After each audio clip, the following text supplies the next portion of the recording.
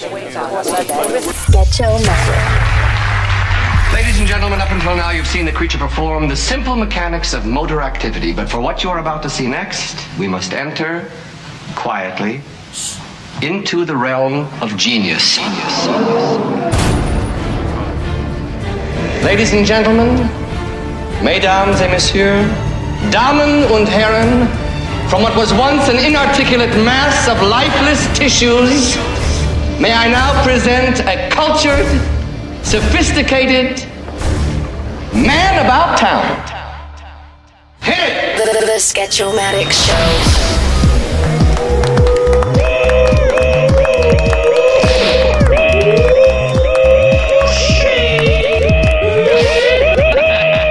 Oh my goodness. Loud noises! I sound like a siren. Sketch-O-Matic. Back again. Yeah! The Sketch-O-Matic Show podcast. Sketch-O-Matic. Another milestone episode ahead of you. Sketchy. I'm real excited about this one. A iconic TV and radio broadcaster joining me today. This one is definitely near and dear to my heart because, well, I grew up to this man on television. I distinctly, vividly remember when I was a little boy having to go to bed once this gentleman's segment had ended on television. You have to wake up early in the morning, Christian, as my mom would always remind me. Who would have thought that I would be sitting here today, many, many decades later, talking to this man? And not only that, but my special guest today has been inducted into California Sports Hall of Fame. Inducted into the California Sports Hall of Fame tonight, coming up on 40 years here at NBC4. Give a speech for 45 minutes. Then I put my glasses on and it said 4 to 5 minutes. And he's still on the air after 40 plus years, going strong. He has many different TV segments, not just his regular on-air shift that he does every day on NBC4 LA, but he also has a weekend show, he has a specialty show, he has a streaming specialty show, and he's on the air at AM570 LA. I mean, this guy has many, many roles, wears many, many different hats. It makes me elated to have him joining me here today. I mean, wow. In today's podcast, we also cover how I got to join and be a part of his production team for The Challenge at NBC4 LA, which comes on after football Sunday nights. Make sure you check it out. Wow. He's asked me to do voiceover for his Thanksgiving special, which is also on NBC4 LA on Thanksgiving, as well as a streaming segment he calls The Dean's Office, which we get into in this episode. And speaking of Thanksgiving, by the way, I'd like to reiterate what I'm grateful and thankful for in just a few words. There are a few people that I have to specifically thank for planting the seed in my head to create this podcast. And there's a few of those gentlemen, mostly that I've grown up with and I went to high school with. We still connect on Xbox chat almost every week because we're, video game nerds like that. Nerd! But one in particular guy, whose name is Brandon, a.k.a. Space, was the first guy to tell me years ago that I should start a podcast, that I'd be great at it. I'm not sure about the great part, but I know how to do it. I know the structure of doing it. And I vividly remember telling him, oh man, Space, you know how much? That's so much fucking work. And back then, I was drinking a lot more and I was not in the same headspace as I am now. And I'm grateful for Space giving me that idea because here we are today, even though it took me a few years to get it going. He was the first one to actually say, you know what, you should start a podcast because I think you'd be great at it. You have such a good voice. You do production all the time. He knew it. He saw it.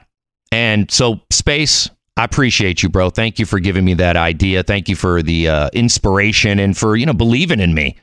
As well as my other homies, Max Rebo, Chris Mad Dog, and of course, Brian Merkin, Matt Fate.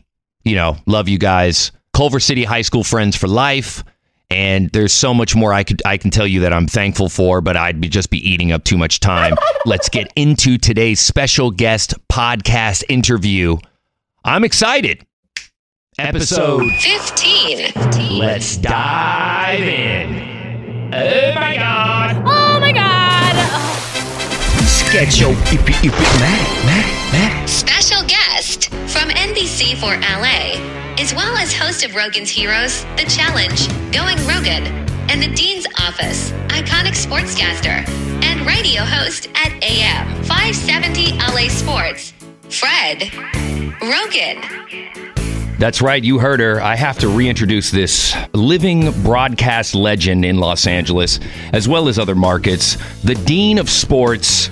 I mean, I grew up to this man. He is sitting here with me right now. Ladies and gentlemen, I am honored and pleased to present Fred Roggin on the Sketch-O-Matic Show podcast, the Dean! Sketch, anytime anybody calls me a legend, you know what they're really saying, don't you?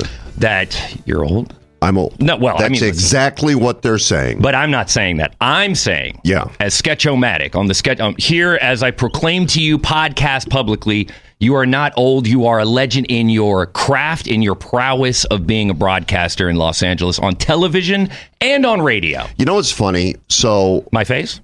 Well, aside from that, I mean that is without it's having to say, right. Mm-hmm. I got in when I was 23 years old. Yeah. And now I'm 65. Well, you don't look it. I have grown up on Los Angeles TV. My entire life has been in a fishbowl. Some things pretty good. Some things not so good. Right. But everything I have done has been basically in Los Angeles. I have lived here longer than anywhere I have in my life. When I came here, I was 23. I just got here from Phoenix. And really, I was a kid. I didn't go to college. Yeah. I had 6 months of a junior college. And I started in radio in Globe, Arizona. Is that's where you're born originally? I was born in Detroit. Okay, Detroit. Shout out to Detroit. Born in Detroit. Mm-hmm. What up, Detroit? And then the riots, the riots hit in 68. Right. Now, my mom had arthritis, and we were from Detroit. She had to move to a warm climate. Well, in 68, and anybody that's lived through any kind of racial unrest knows what that was like. And I was a kid. I was 9, 10 years old. I understand. It was horrible, and it was terrifying. It was like a different planet back then, Fred. Yeah, it really was. Mm-hmm. And we had to move to a warm climate. So in the riots, a lot of Detroit was destroyed. My dad was a pharmacist, and he owned a pharmacy. And his store was destroyed in the riots. Never rebuilt it. No. Just moved away. Because took the insurance money and moved to a warm climate. That's a good plan. Which was Phoenix. Well, we'd never been to Arizona, but it was good for my mother's arthritis. Right. And so I went to, I started, I think, in 5th grade in Phoenix, and then I graduated high school in Phoenix. And I had an opportunity to go anywhere in the country to college because, believe it or not, back in the day, I was the Arizona Boys Club Boy of the Year. Thank you. I went to the Boys Club back in the day in Santa Monica in the 80s. Okay, so I was the Arizona Boys Club Boy of the Year. Oh, wow. And accompanying that title was the opportunity to go to college wherever you wanted. And my mother wanted me to be an attorney.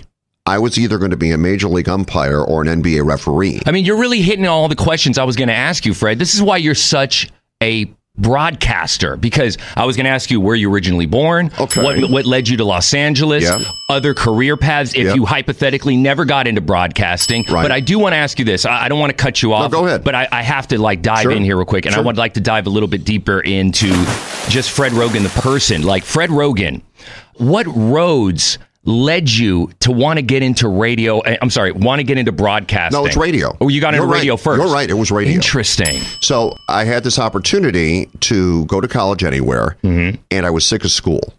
I was a straight A kid. I was sick of school. I turned down the scholarship. My mother was very upset because she wanted me to be an attorney. I went to Phoenix Junior College and got into broadcasting class. But why? What was it that inspired you? I wanted to do play-by-play. I was a huge sports fan. My dad loved sports. I lost my dad, by the way, when I was 13. Oh, wow. So my dad was a huge sports fan. Yeah, he had a heart attack. It was in the house. I tried to save him. Oh, my goodness. And it really does affect you. Yeah, definitely. We're part of as Big Boy would say, we're part of members of a fucked up club now. My mom passed away in 2017. Okay. Yeah. And by the way, you can curse if you want on this podcast. Thank you. It's set to explicit. So love to get a real... Yeah, no, you'll get it. You'll get it. Yeah. Go ahead. It was pretty effed up. Yeah. Okay. So I decided to go to a junior college, get into broadcasting. I was there 6 months. And I was working for the public radio station in Phoenix. I can't remember what it was called, but it was NPR, National Public Radio, where a lot of schools have National Public Radio. So I was running the board for All Things Considered. How old are you at this point? Oh my God, what was I, 18 maybe? Okay, young Fred Roggin. Yeah, I had really no training. I was just in this broadcast course for 6 months. Can I quickly interject and ask you what broadcaster, sports play-by-play announcers were you inspired by? Oh, well, back in the day, Al McCoy, who was the voice of the Suns in Arizona State. Here's Perry. To Gar Hurd. Here's the jump shot. Good! It's good! It counts! Gar Hurd ties it! We'll go to the third overtime. As a studio guy, it was Bryant Gumbel, who had just taken over NFL Live on NBC. I know Bryant Gumbel. Okay, the pregame shows. Yeah. Bryant Gumbel and Mike Adamle in New York. Quickly now, we'll get you caught up on the day's scores. Houston a winner over Oakland at 8-31-17. So I'm there 6 months, and I decided I wanted to get a job. Mm-hmm. So I went to the top of the Coliseum in Phoenix when the Suns were playing, and I had a tape recorder. My friend went with me, and I did play-by-play at the very top of the Coliseum watching the Suns, and the guy sitting next to me said, it's so nice that you're describing the game for your blind friend. The guy thought my friend was blind, and I was just describing the game. What? I took that tape, and I found out there was an opening in Globe, Arizona, Kiko Radio, for a play-by-play guy. So essentially that was your demo tape? Yeah. So I drove the 80 miles east of Phoenix up into the mountains to Globe, which was bordered by the San Carlos Indian Reservation and the Inspiration Consolidated Copper Company. Wow, you remember all this, Fred. Yeah. And the radio station was in a trailer called Patio Park. Okay. So I went to Patio Park, and it was a trailer park, and there was a trailer in there. I walked in, I met with a guy, gave him my tape. And I said, I want to work here. He said, well, if you work here... The radio station was in a trailer? Yeah. That's cool. If you work here, not only will you do the play-by-play of the local high school teams, it was the Globe Tigers and Miami Vandals, but you also have to do a show every night. And I said, well, what am I going to do? He goes, well, we play top 40 music. I said, okay. And he goes, you also have to sell your own show. Whoa. You have to sell the spots. And this is your first introduction into radio. This was it. I mean, wow. And I said, what's the job pay? And he said, $400 a month. I said, great. And you're 18. I was 18. And I said, okay, so I want the job. He goes, well, we're talking to some other people. Give me a week and I'll get back to you. A week goes by, guy doesn't call. I call him. I say, I'm just checking in. Another week goes by, guy doesn't call. It's a true story. I call him, I'm checking in. Right. Third week goes by, doesn't call. I call him, I say I'm checking in. Full month goes by. Full month. You're on the edge of your seat. Right.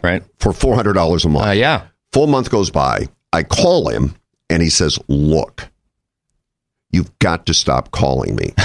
If you promise to stop calling me, you're hired. Just stop calling me. How long after till you actually officially got the job? It was a month. Oh, I mean, boom, you're hired. Oh, wow. Just because you didn't call. I promise I won't call anymore. And when I work for you, I won't call you. And he said, fine. Yeah. You're hired. I drive up to Globe. I rent a trailer. By the way, I don't know what I'm doing. I can't cook. I don't know anything. You're just so fresh and as like you're a young adult. You're finally 18. Yeah. You're not even old enough to buy booze yet. Right. I mean, you're on the radio. What shift did you get? Okay, 8 till 12 midnight. I was Uncle Fred, the kiddie's friend, the ambassador of mirth and merriment, a ray of sunshine in your otherwise dreary day. Did you, now when you went on your first time, other than doing the demo, and then you go on air, are you nervous? Are you shaking in your shoes? Yeah. I was terrified. I didn't know what I was doing. Right. And back then we had reel-to-reel tape recorders. I remember I started on reel-to-reel. So what I would do, and you had to learn how to cue up music on turntables, right? So you didn't wow them. Yeah, so you're a DJing, Fred. I was DJing. Go ahead, DJ Fred Roggin. That's right. That's who I was, Bandana DJ Fred. Dean, right? Yeah. You didn't even know it. No. So anyway, I start doing that, and in every intro, and when you do top 40 radio, you're only talking 15 seconds of pop. I would record every one of them behind me. And when the music was on, I would listen back to it to hear my voice and to see how I was delivering the line and to see if my inflection was correct. Critiquing yourself as you went along. Every single time. So essentially, you're practicing on the air. Right. That's what I was doing. That is crazy, That's Fred. what I was doing. doing. This is wild. Yeah. And then I would go and I would do the play-by-play of the Globe Tigers. I'd have to take my remote kit to the high school areas and then set up, do the game, drive back. I was selling my own show. Back then, you'd sell it for 50 cents a spot. Hey, you want to buy commercial time? It's 50 cents a spot. I mean, wow. And what you would do, because you got paid by the number of spots you had, you would cut the record short. and get more spots in. Oh, yeah. You Right? could. That's when it almost started getting to like 3-minute songs. Yeah. Well, I don't know about back then, but now the songs are like 3 minutes tops and you're out. Right. So I would just like cut them down. I'd kind of pot them down and then start running spots because I got paid more. Damn, you were editing the songs, listening to yourself on the reel-to-reel, creating demos as you went along. What was your PD, the guy, the man that hired you? How did he feel about your first time being on air? Your first Gene Pearsall thought it was great, but the guy that owned the station, I've told the story, was named Willard Shoecraft. Okay. Willard was a very successful businessman and a legend in those parts. Right. And also had no legs. Wow. And he lost his legs, and he did not have prosthetic legs. So he's just in a wheelchair? He didn't have a wheelchair. Whoa. He kind of hopped around. What? And he had an incredible upper body because all he would do was hop. And one day I come in and I sit down and we at my desk and I'm preparing for my show and I feel something on my ankle and I'm terrified. I think maybe there's an alligator or something under the desk, Or and it's a got rat me or by something, the ankle. right? Oh my God! Or a snake, right? And I move away from the desk as quickly as I can, and I'm really frightened. I look down; it was Willard under my desk, grabbing my ankle. I feel terrible for laughing at this, but I mean, it's true. This is wild. Did you know that he didn't? This is your first introduction to that as well. No, I had met him. Oh, first time I met him, right? He was at his desk. And he was sitting there. Yeah. And then he came around to shake my hand, and he kind of hopped out of his chair, and he kind of hopped on the ground. Man. So I was in Globe less than a year, and I put together a demo tape, and I went to Yuma. And you edited your own demo tape. Yeah. Oh, yeah. This is crazy. I want to dive into a little bit, because I remember when we first spoke, I only have you for a certain set of time, and I want to... Okay, one is, you seem to have an innate gift of delivery. Just listening to you talk right now, and since I've met you, on and off air, you have this very... It's a very specific dialect that you have, and you don't have like an accent from Detroit. You don't seem to have any kind of accent. It's very articulate. Did you always have that when you started in radio, or did you develop? I mean, how did you grow into your voice? I think I pretty much spoke like this. My voice was much higher when I started because I didn't understand how to use it. Yes. And you have to learn that. Normally, if you go to school for more than 6 months, you learn those things. I kind of learned on the fly. Yeah, me too. Yeah. I learned on the fly. And then also, so you're doing your job and you're in Arizona, right? You're on the air. I'm in at this point, Globe. Right. And then Globe eventually...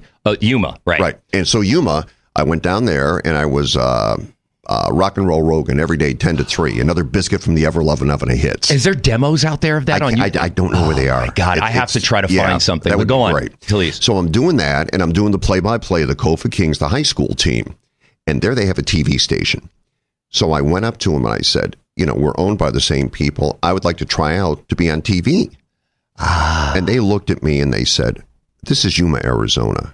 What do you think? Who do you think we are? We don't have tryouts to be on TV.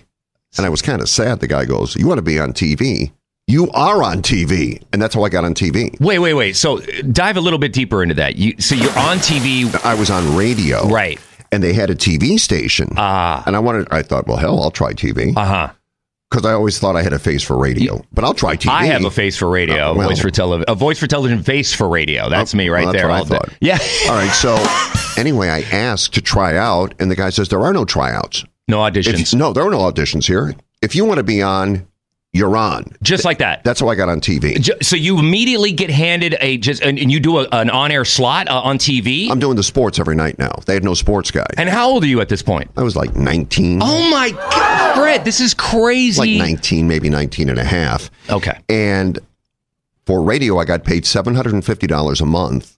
And for TV, I got paid $5 a day. Which equal to a month? Well, 5 times... I'm terrible at math. $50, $200. Okay, so it wasn't that great at all. Not compared to the radio gig, right? Right. I mean... That's wild. Was it $200? It was $100. Oh, it was $100. It was $100 compared to your $400 a month. No, this was $750 now. So I was close to $1,000 a month. Yeah, that's a lot of money back then, though. Right, for sure. Well, I mean, we'll consider it. Serious. So I'm doing this. And now I'm on TV. Understand, I don't know anything about what I'm doing, so I'm learning on the fly. I'm making my own graphics. Are you bombing at all? No, you can't bomb. I mean, but do you make a mistake? Do you fumble over your own words? What happens? There's no prompter.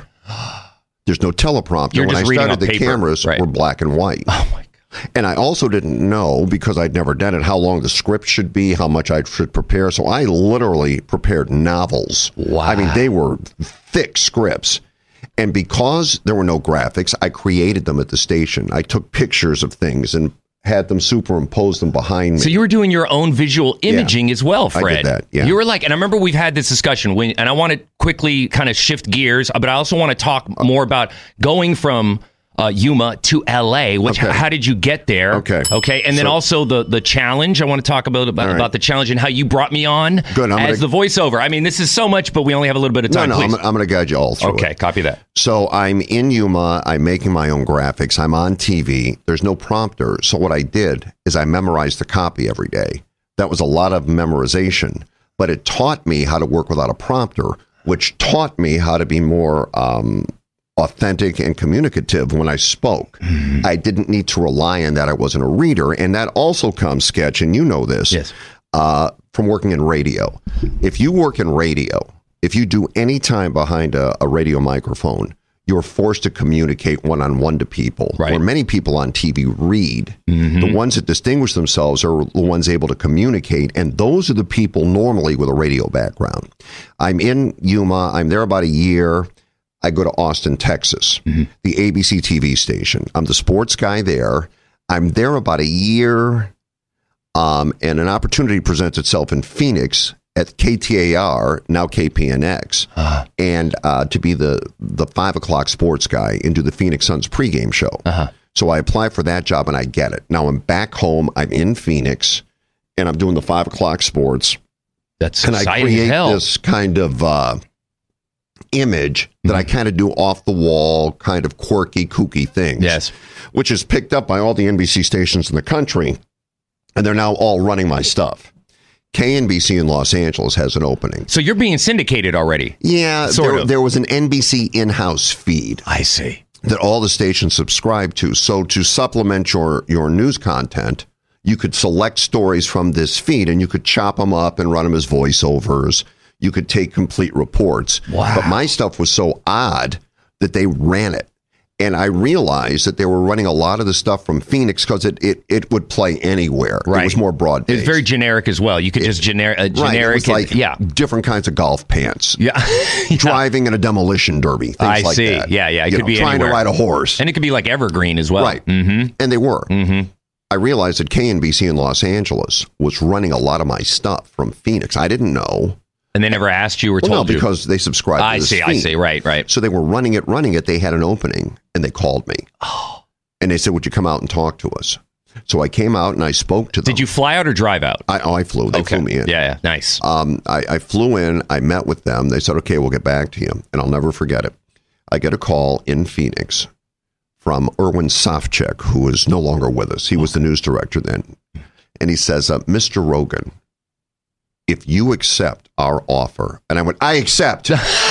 Just like that. Just like that. I didn't even know what the offer was. Wow. Because in Phoenix, I was making $15,000 a year. Wow. And you're only 20 at this point or something. Well, how old are you now? I was 20 when I got it. Like 22 now. Oh, my God. And you never had a regular job in your life? No. This was it. I mean, that is so crazy, Fred. Please continue. So I said, I accept. You do? Okay, well, we're going to pay you $40,000. I thought that was $40 million. Yeah, of course. I went, I'll take it. Cha-ching. So I started here when I was 23. And what year is this? 80. Yes. And at that time, and I don't know if it's still the case, probably not, but for many years following that, I was the youngest person to ever anchor any type of Los Angeles news. I remember seeing you, Fred Roggin, in the 80s. Yeah. Watching you on Johnny Carson. Right. He is Channel 4's news and sports anchor and reporter. Would you welcome Fred Roggin? What do you think of the Olympics? Well, I'll tell you, I think we're going to do a lot better during the Seoul Olympics in the Summer Games. Yeah. Because NBC will have the games, and of course, we'll do it right. That's the key. We will do it right. So, I mean, what happened was I realized early on, and you're a master at this in radio, you understand these things, that you have to build franchises or promotables or something that becomes a staple that you go to. Yes. And I created the Hall of Shame. The following is a presentation of Sunday Night Sports, recognized throughout Southern California as the leader in sports insanity. It's time for the coveted Hall of Shame Awards. It's Fred Roggin Sports Bowl 87. Thank you, Don Pardo, and good evening, everyone. Welcome to our biggest night of the year. We've got a lot to show you, and this year we have changed the ground rules just a little bit. Now, there are going to be 3 segments. The first is Roggin's Heroes, the second, the Hall of Shame, and the third, a salute to the winners. That was before Roggin's Heroes? The Hall of Shame started everything. And those were all the bloopers. And the way we used to do them, they were mini movies. Yeah. A lot of production. I'm going to play a clip. Very detailed. Yeah. And then, so we had all the oddball blooper stuff. We needed something good. So we started Plays of the Week. And those were the great plays. Right. And one night I'm at a bar, Stanley's in Encino. And I don't know, it's late. I go up to get a drink. The bartender says to me, "Hey, Hogan's Heroes? Roggin's Heroes." What? The bartender at Stanley said, "Hogan's Heroes, Roggin's Heroes." What? And this is when Hogan's Heroes was still very Hogan's huge. Heroes, people knew right, about yes, Hogan's Heroes. Absolutely. I'll play a quick clip of that as well. So this bartender... so I went, go ahead. Roggin's Heroes? Yeah. What was the bartender's name? I don't remember. Okay. I couldn't tell you, but he just said it. And I went, huh. So I went to the station, and I went to the graphics department, and I asked them to create me as a little general head. That's what I said. Make me a general head. Put me in a little general uniform like a cartoon. Right. And we'll call it Roggin's Heroes. In hockey, the thank you Payne Weber shot goes to Paul Sear of the Rangers, who banked the puck off the Payne Weber sign and into the net against St. Louis. So Roggin's Heroes then started with the great plays every week. Mm-hmm. All right. Then a national syndicator, MCA, came to me and said, "We want to take the show national." And this is just when America's Funniest Home Videos was launching. Dude, you're like on fire. You're like a rocket ship. Yeah, I was doing okay. Yeah. I can't argue that. And what happened was they wanted to do, they loved the Hall of Shame. Yeah. Because the Hall of Shame was the standard. Very good. And people tried to and copy nobody it. else did it before you? Were you the originator of all that, Fred? Well, I don't know. I was bloopers here. and all that? I was here. Okay. I don't know if I was in the country, but certainly as it developed here, I got a lot of credit. Either I deserved it or didn't. So you're like a trendsetter, Fred. You started something back then, and you were young as hell. Right. Okay. So the syndicator said, "We want to do the show," and they wanted the Hall of Shame. They tested the Hall of Shame, and it came up negative. Not the concept, but the name, Hall of Shame. Oh, I see. So we decided we would call the show Roggin's Heroes, but 90% of it was the Hall of Shame. Now, did Hogan's Heroes try to come after you a little bit, or a copyright, or too close similarity? I had that when we did a bit that Saturday Night Live did. The old Mr. Bill. Yeah. Okay, oh, no, Mr. Bill. Right, yeah. Mr. Bill. Yeah. Oh, my TV's on the blink, and I'm trying to fix it for Saturday night tonight. Here's your problem, Mr. Bill. It isn't plugged in. And the Giants were playing the Broncos. And we made Mr. Bill Parcells, a little clay Mr. Bill. Yeah. And we got a bottle of Orange Crush soda and crushed Mr. Bill, just like they would on Saturday Night Live. I mean, we really did it well. Man. And I think that cost the station $75,000 for copyright infringement. And I said, it's a parody. And the response was, no, they do the parodies. Wow. Not you. And we had done it so well. It looked official. It was so precise. Yeah. It looked like it came from SNL. Like claymation. Yeah. Well, back then it wasn't. Right. Back then they moved them. Right. It was like stop and go. Like you'd have to move it. It took forever. Yeah. So we had done it so precisely that we got sued for it. That was the only time we ever got nailed for that. That's a compliment, though. In the same essence, you're getting sued for copyright and for too close. But at the same time, that's how good it was that they had to sue because it's too close. You know what? And who did the production? I did. You did the production on the. Oh my, Fred. Okay, let me quickly veer into this. Okay. I want to shine a spotlight on when I first met you, when we first started talking, when you brought me as the voiceover to the challenge. I remember you explained to me that you were like, Sketch. Most people think I'm a TV guy. Right. Most people think I'm a radio guy. Right. And you said, and this is what caught me off guard. You go, but I'm neither. And I'm like, what? And you go, I'm a production guy, an imaging guy. And I'm like, what the fuck? That's what I am. So now I see where the production and the imaging skills come from because you were doing all that simultaneously while being on the air at NBC or when you first got to LA. Yeah, but see, here's why. Go ahead. And a couple of things. And I'm going to pay you a compliment in a second. Oh, thank you. First of all, if you go on the air, if you're the talent, if you're the face, you have a shelf life. You have a shelf life. Right. Look, in 42 years, I've aged. You have a shelf life. And when management comes in or things change, and it oftentimes does, they can look at you and say, you know what? You're not our cup of tea. We're going to go in a different direction. And that's why you find people in our business that jump around so much. Right. They need jobs. Right. New people come in. Maybe you didn't test well in research. I never based anything on me.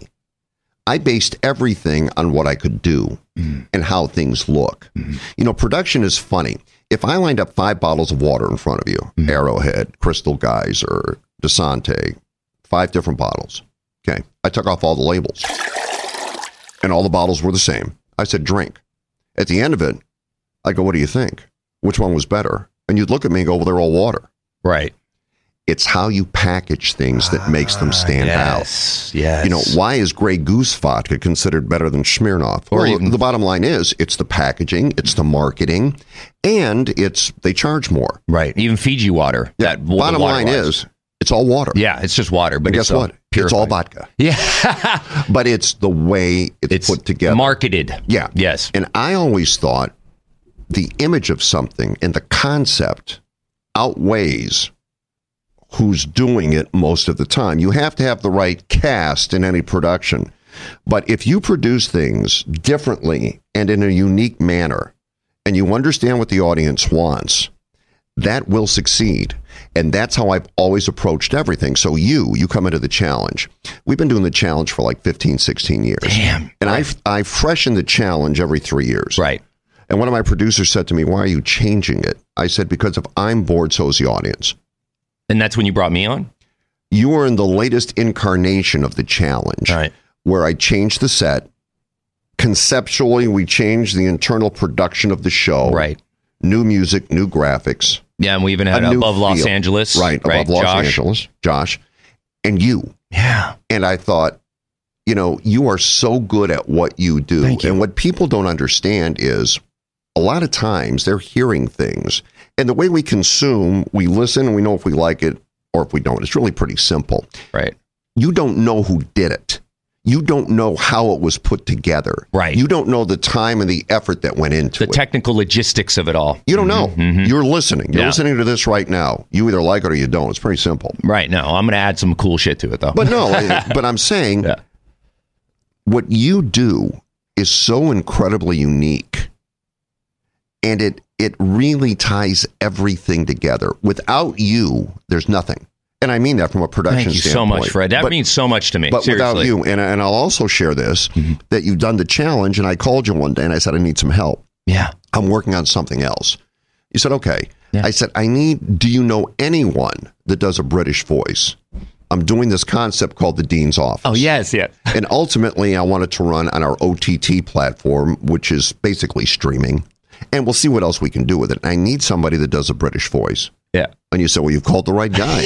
I said, oh, you know somebody? You said, no, I do. Yeah, I could do it. All right. I did it. I sent you the copy. You got it back to me really within a half hour. Yeah. And Well, you're this is Fred Roggin. Of course I'm going to do This that. is just a demo. This is just like we're screwing around here to see.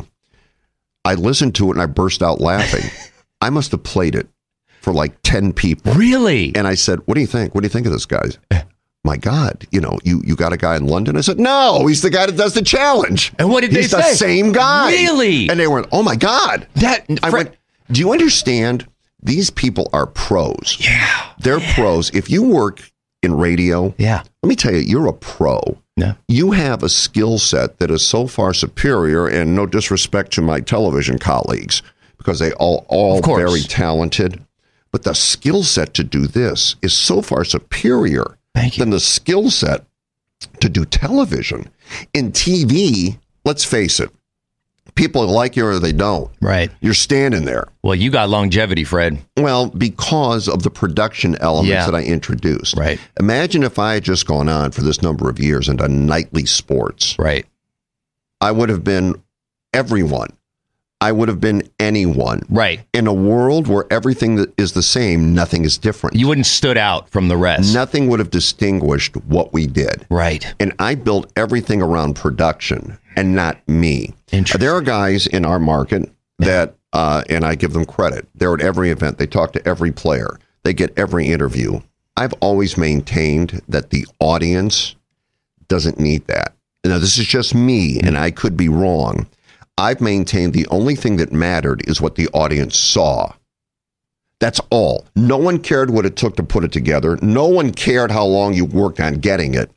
What do they see? And by taking elements from everywhere and producing them in a certain manner, your stuff looks different. Mm-hmm. It's unique. It's unusual. So while everybody is doing the exact same interview, right? I always told our guys, we're not doing that. No, you remixed it. We've you got to come up with something different. And it's different. the production mind you have that led you to all that. And you obviously, when you heard my production for the Kings intro, before it was Crypto.com Arena. So good. LA City. Are you ready? It's about to begin. Ladies and gentlemen, please welcome your Los Angeles Kings. That intro got me the job with you on the challenge. So good. Unfortunately, that intro didn't last very long at Staples Center. Because they changed the guy. Yeah, they changed the head of live events. Yeah. But shout out to him for bringing me on, and then the Crypto.com thing all changed. But I will like to say and reiterate that on episode 2 of this podcast, I talked about you. Oh, you did? The story about how it all came to be, and when you walked into my studio when I still worked on the 4th floor here at iHeart, it was like completely surreal, Fred Roggin, because again, I watched you growing up. I knew that when you came on the news at night, it was time to go to bed, because it was already like getting close to, the Tonight Show and all that. Or I put people in a coma. Not at all, man. I literally marveled at everything you've done in your career, and to be sitting here with you right now is unreal. But not only that, but to be on your show and to do the Dean's Office. I got to play that intro real quick, or both intros, just so the 10 people listening to this right now will understand what it is that you're referring to. Yeah, of course. Good. Most of them have heard it already. Go ahead, Fred. No, I just want to say this. Here's the thing about operating a business. Yeah. And I've had my own production company as well. And so why you in that scenario? You know what? What you learn is that you have to surround yourself with the most talented, intelligent people and let them do their thing. Yeah. You don't micromanage them. You don't stay all over them. Don't hovercraft. Right. Don't hovercraft. If you know what you're doing and you're that good, then I thank you for working with me. Wow. Well, I thank you for making me better. And I've always tried to surround myself with people that are really talented, really creative people. Right. In all of the years, when we used to hire sports producers at Channel 4, they would say, okay, well, you want to hire some guys? Yeah, we got to hire somebody. Okay. Here's some resumes from sports producers. And I'd always say the same thing. I don't want any of those. I don't want any. Because they're all the same. I don't want any sports producer resumes. Really? I want creative people that can do sports, not people that know sports. We have interns at Channel 4 now. We have one currently. And the guy comes in, he starts giving me all his sports takes, and he's telling me everything. He's a college kid, nice kid. And I said, here's what I need you to do. But he's giving me the sports takes, and he's talking about it. And I finally said, I'm not going to use his name. I said, look, I need you to listen to me. I do this for a living. Yeah, you do. I get it. Yeah. You know what? I do it every day in Los Angeles radio. Twice a day, 3 times a day. But I do it on the radio. Yeah. Where I need to know what I'm talking about. Right. You can't fool people in radio. TV, you can fool them. Right. Radio, you can't. Yeah. I need to know. I could be wrong. I could be right. But I need to know. And at least I've got an opinion. Yeah. I said, I don't need your opinions. I don't need you here to give me your opinion. I need talent. I need creativity. You to create. Yes. I need you to create things. Mm-hmm. I need you to create social media things. And I showed him some examples of stuff I wanted him to do. By the way, he can't do it. Oh. He just can't do it. But here he is with the sports takes. I said, no. And I told our guys, I said, all right, you need to move him a little bit and put him where he's going to succeed. Because I also believe you always must put people in their best position to succeed in life. Right. If you're failing, that could be my fault. I put you in the wrong place. So you got to find the right lane. Right. And if you're overseeing something, you have to be able to identify what that lane is. Right. And then put you there so you do your best work. You are your happiest and you are your most productive when you do your best work. If I put you in a position and you're not qualified or it just doesn't, it's not a fit for you, you're miserable, you're upset, you're anxious, you're not working, you become embittered. I'm not pleased because I'm not getting your best work out of you. So it's my responsibility, really, or anyone's who is running anything, to make you happy. But by making you happy does not mean, well, I'll give you a raise and then you'll still be in the same shitty job. No. I need to find a way to challenge you every single day and make you your best. And if you're your best, then I become my best, and then we all succeed. Brilliantly said. I mean, the intro for the challenge really did put me outside of my comfort zone. It went through. Why? Well, not bad, in a bad way, but it was like because I wanted to impress. I wanted to be creative. I wanted to really make it stand out. Remember, it went through a few music bed changes. Yeah, we did. It took a while, and obviously the general public doesn't know about that. They don't really care. But it is, like you said earlier, it is the technical logistics that we have to travel to get to that pot of gold at the end of the rainbow. Yeah, but again, that's you. Yeah. You see, that's you, and that's what you do, and that's why you have been as successful. I'll say this for people listening. If you have any idea, and you probably don't, what it takes to image major market radio. When I heard your Kings intro, which you played for me, I realized, wait a minute, you're just not the imaging guy at a radio station, a major market station. Yeah. No. You can do more. And that's when it hit me. I had kind of put you as, you're at iHeart. Right. And your stuff is spectacular. Thank you.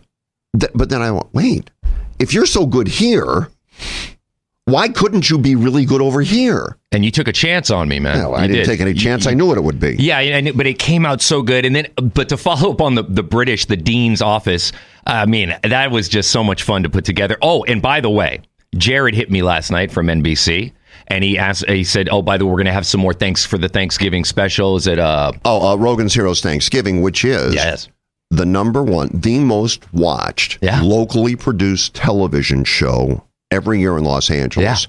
So more people watch of the shows that are produced in LA, which is all newscasts, special public affairs shows, things like that.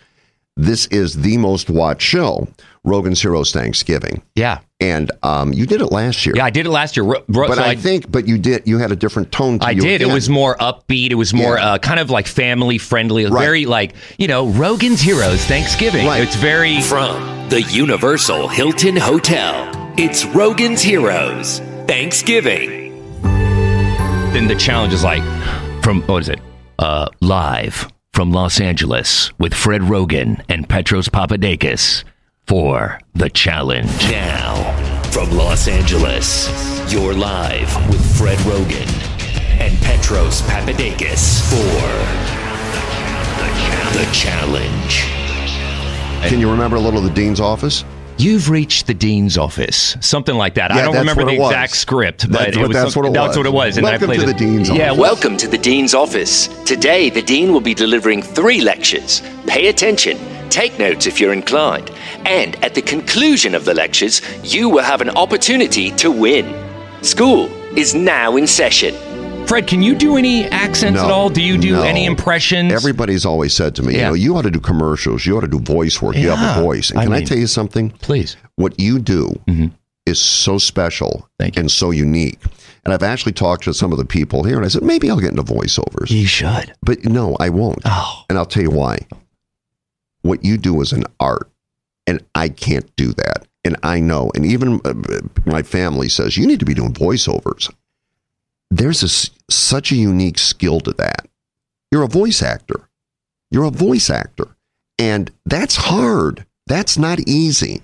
It's not, you say, well, people can do voices or walk around on the street. You have no idea how hard it is to do what you do. That's really tough. And to master it is incredible. I don't have that. I know I don't have that skill set. I wish I did. I could make more money, but I don't. You have skill sets in so many other areas that actually they've made me evolve. Your skill set, watching you work, Fred, has made me pivot and evolve in greater ways, along with Big Boy and just working in commercial production at iHeart.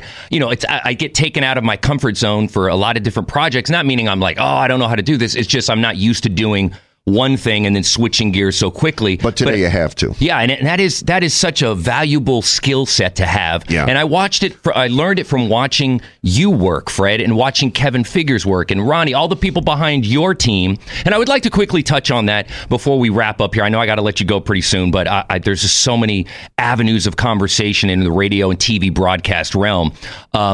In regards to working at NBC4 LA, which you've worked at for how many years? 42. Now? Oh, my God. That's just fantastic. Congratulations. Got to play a little round of applause for that. Nobody else would hire me. Thank you. But then you get over. I remember hearing you on before it was KLAC. I remember there was another station you worked at, which was the Beast 980. Remember that for a brief? Beast 980. Yes. I worked at the Ticket. Yes. I was always a radio guy. In my heart, I'm a radio guy that did TV.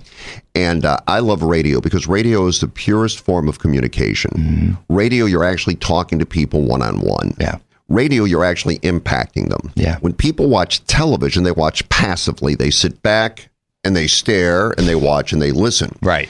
In radio, the audience is engaged. Yes. They are engaged with you. Right. And you have to be prepared and you have to know your stuff. Right. And you're communicating thoughts and ideas with your audience back and forth. Right. Sometimes they don't like what you say. Sometimes they do. Sometimes they call and yell at you. Sometimes they tell you you're great.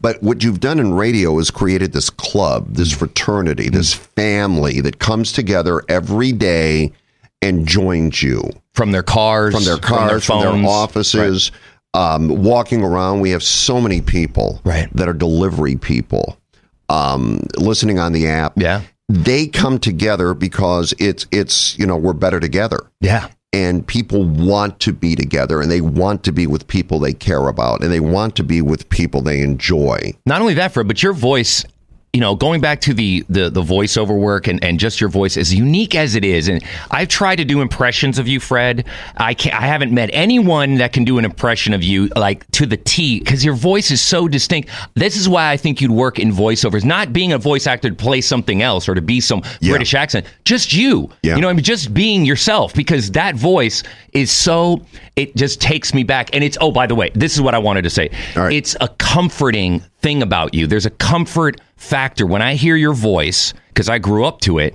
and then when I see your face on television and I'm sitting right in front of you right now, there's a certain blanket of comfort that you supply your audience that is unmatched. And I think that is something that is hard to find in the media today, to find that face along with a voice that everybody's like, oh, Fred Roggin. And it makes you feel like you're home. You know, it's funny that you say that. If I'm walking around on the street, and so it's been this way for 42 years, I have to tell you, and you see me every day. Yes. I mean, we're friends. Yes. I'm not somebody that stands out. I'm smaller than you think I am. And I'm just kind of an average guy. I really am. I guess you could blend in easier. But that's a kind way to put it. Let's put it like this. I don't stand out, and I'm aware of that. There's nothing distinguishable about me when you see me that you go, oh, hey. No, it just doesn't exist. I'm well aware of that. For me, it was your voice. I heard you through the door. That's the thing. Yeah. Anytime I go anywhere. Yeah. I mean, you could be staring at me and not knowing anything about me. And if I say something, go, oh, my God. Fred Roggin. Fred. Immediately. When you're in the store, do you get recognized by the voice? Interesting. It's always the voice. Let me ask you. No one ever recognizes me without the voice. Let me ask you, in regards to the interviews you've had over the the decades you've worked in radio and broadcasting on television. Yeah. Can you name just at least one or two that really stood out to you? I mean, obviously, we're going to go to Kobe Bryant, right? Yes, Kobe Bryant by far. Right. Kobe always made himself available to me. I'm not a guy that wants to go into the locker room with 30 guys, stick a microphone in your face, and say, what do you think? I'm not that guy. I won't be that guy. I've never been. I'd rather book a hotel suite, bring 3 cameras in, and get you for an hour. Fancy Fred Roggin style. Let's get to it. Yeah. Let's really do this. I probably did 4 or 5 of those with Kobe. Wow. And he always made himself available, because you don't ask all the time, because there's not...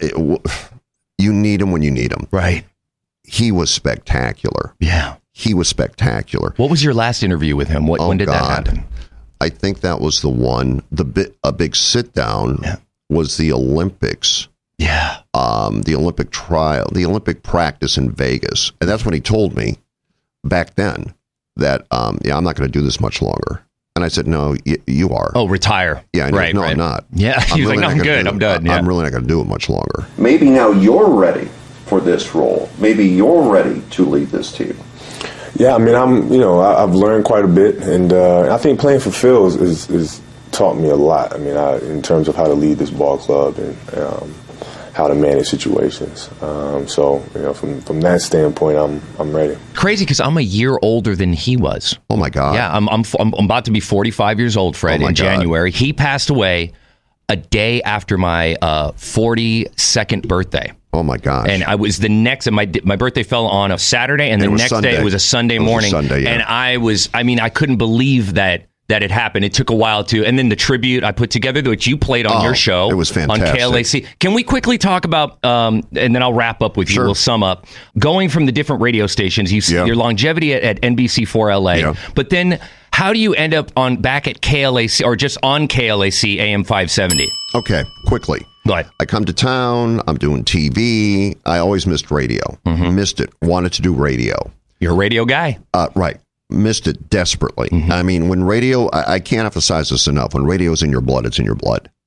And it does not leave. Oh, you don't I get a it. transfusion. Yeah, no, it's part of my DNA. Right. If you start in it, that's who you are. I'm dying in it. Right. And you can make a lot of money in TV, not as much in radio, but radio is what you love. Yeah. So I came here. They started a radio station called The Ticket, 1540 The Ticket. I remember. All right. They called me. They were starting a station to compete in the market. They hired me, and they hired this kid, this real brash, abrasive kid named Petros.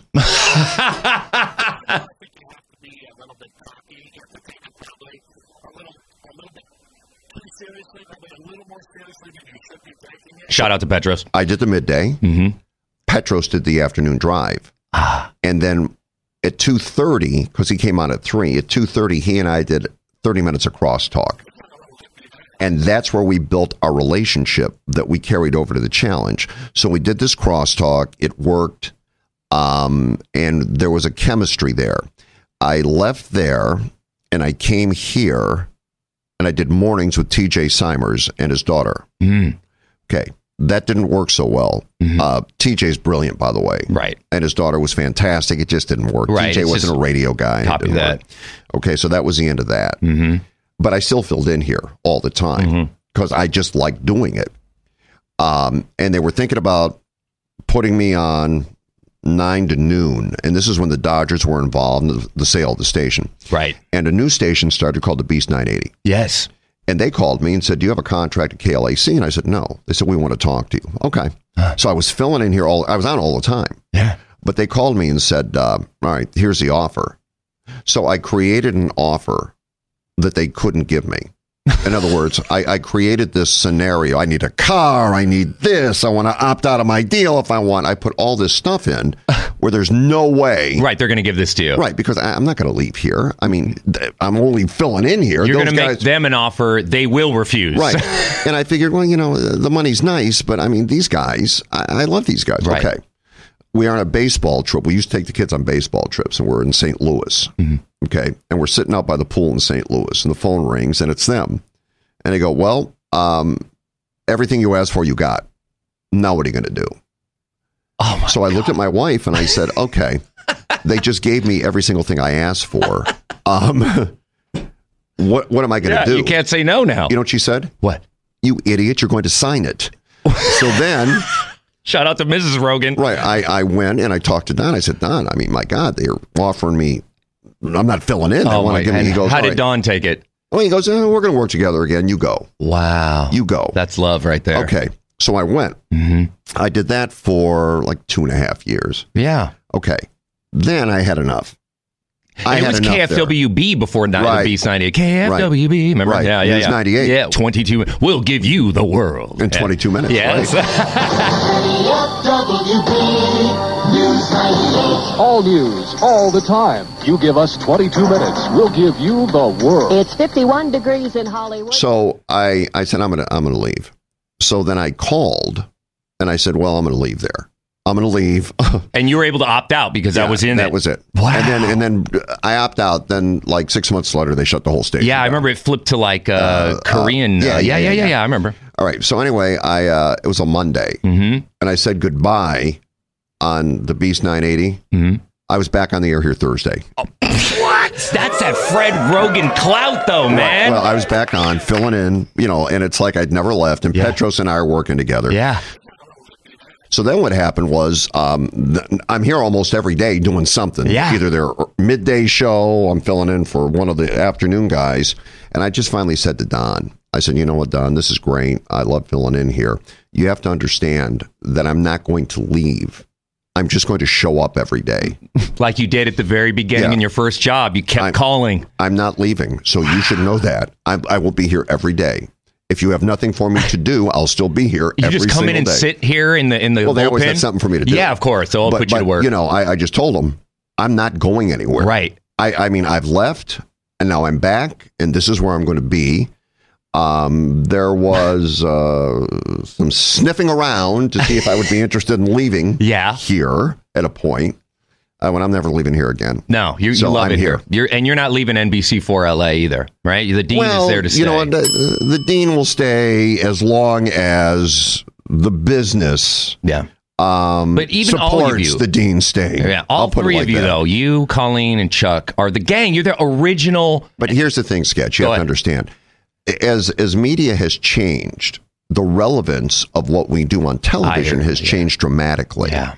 So I would suggest that, it's great to have that equity and longevity. Mm-hmm. But the truth of the matter is, it doesn't mean as much as it used to. If we're there every night doing it, but there are 20 people instead of 20,000 watching, it's different. I hear you, man. And look, watching habits are much different nowadays. Yeah, I mean, I'll just put it like this. How long will I be there? As long as I'm there. But you're staying in radio, though. Oh, I'm not going anywhere. Yeah, no, you're. Oh, like no. Yeah, This is what I'm doing. But Vin Scully retired. I know.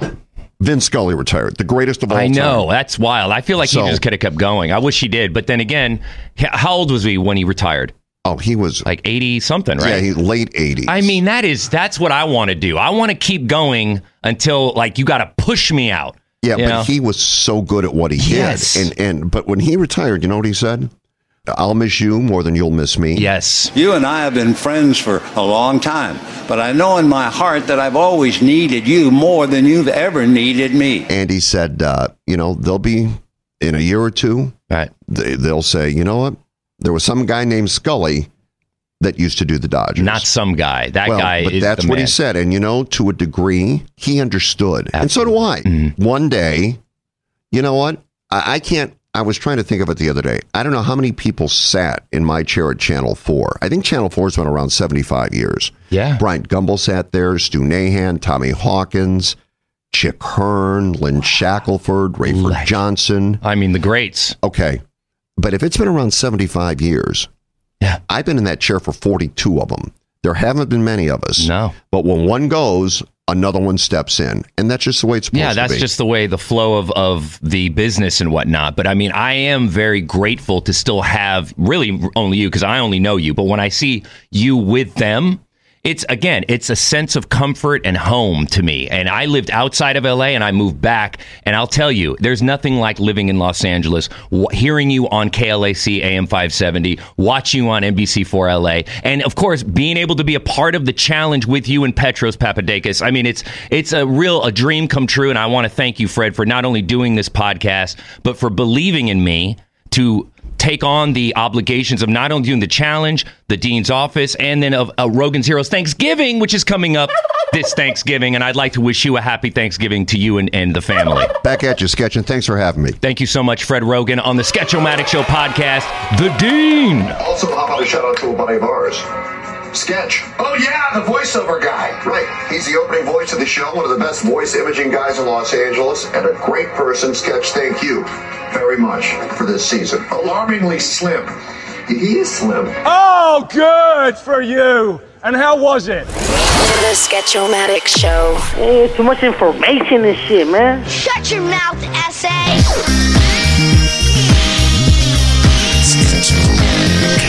Okay, bye.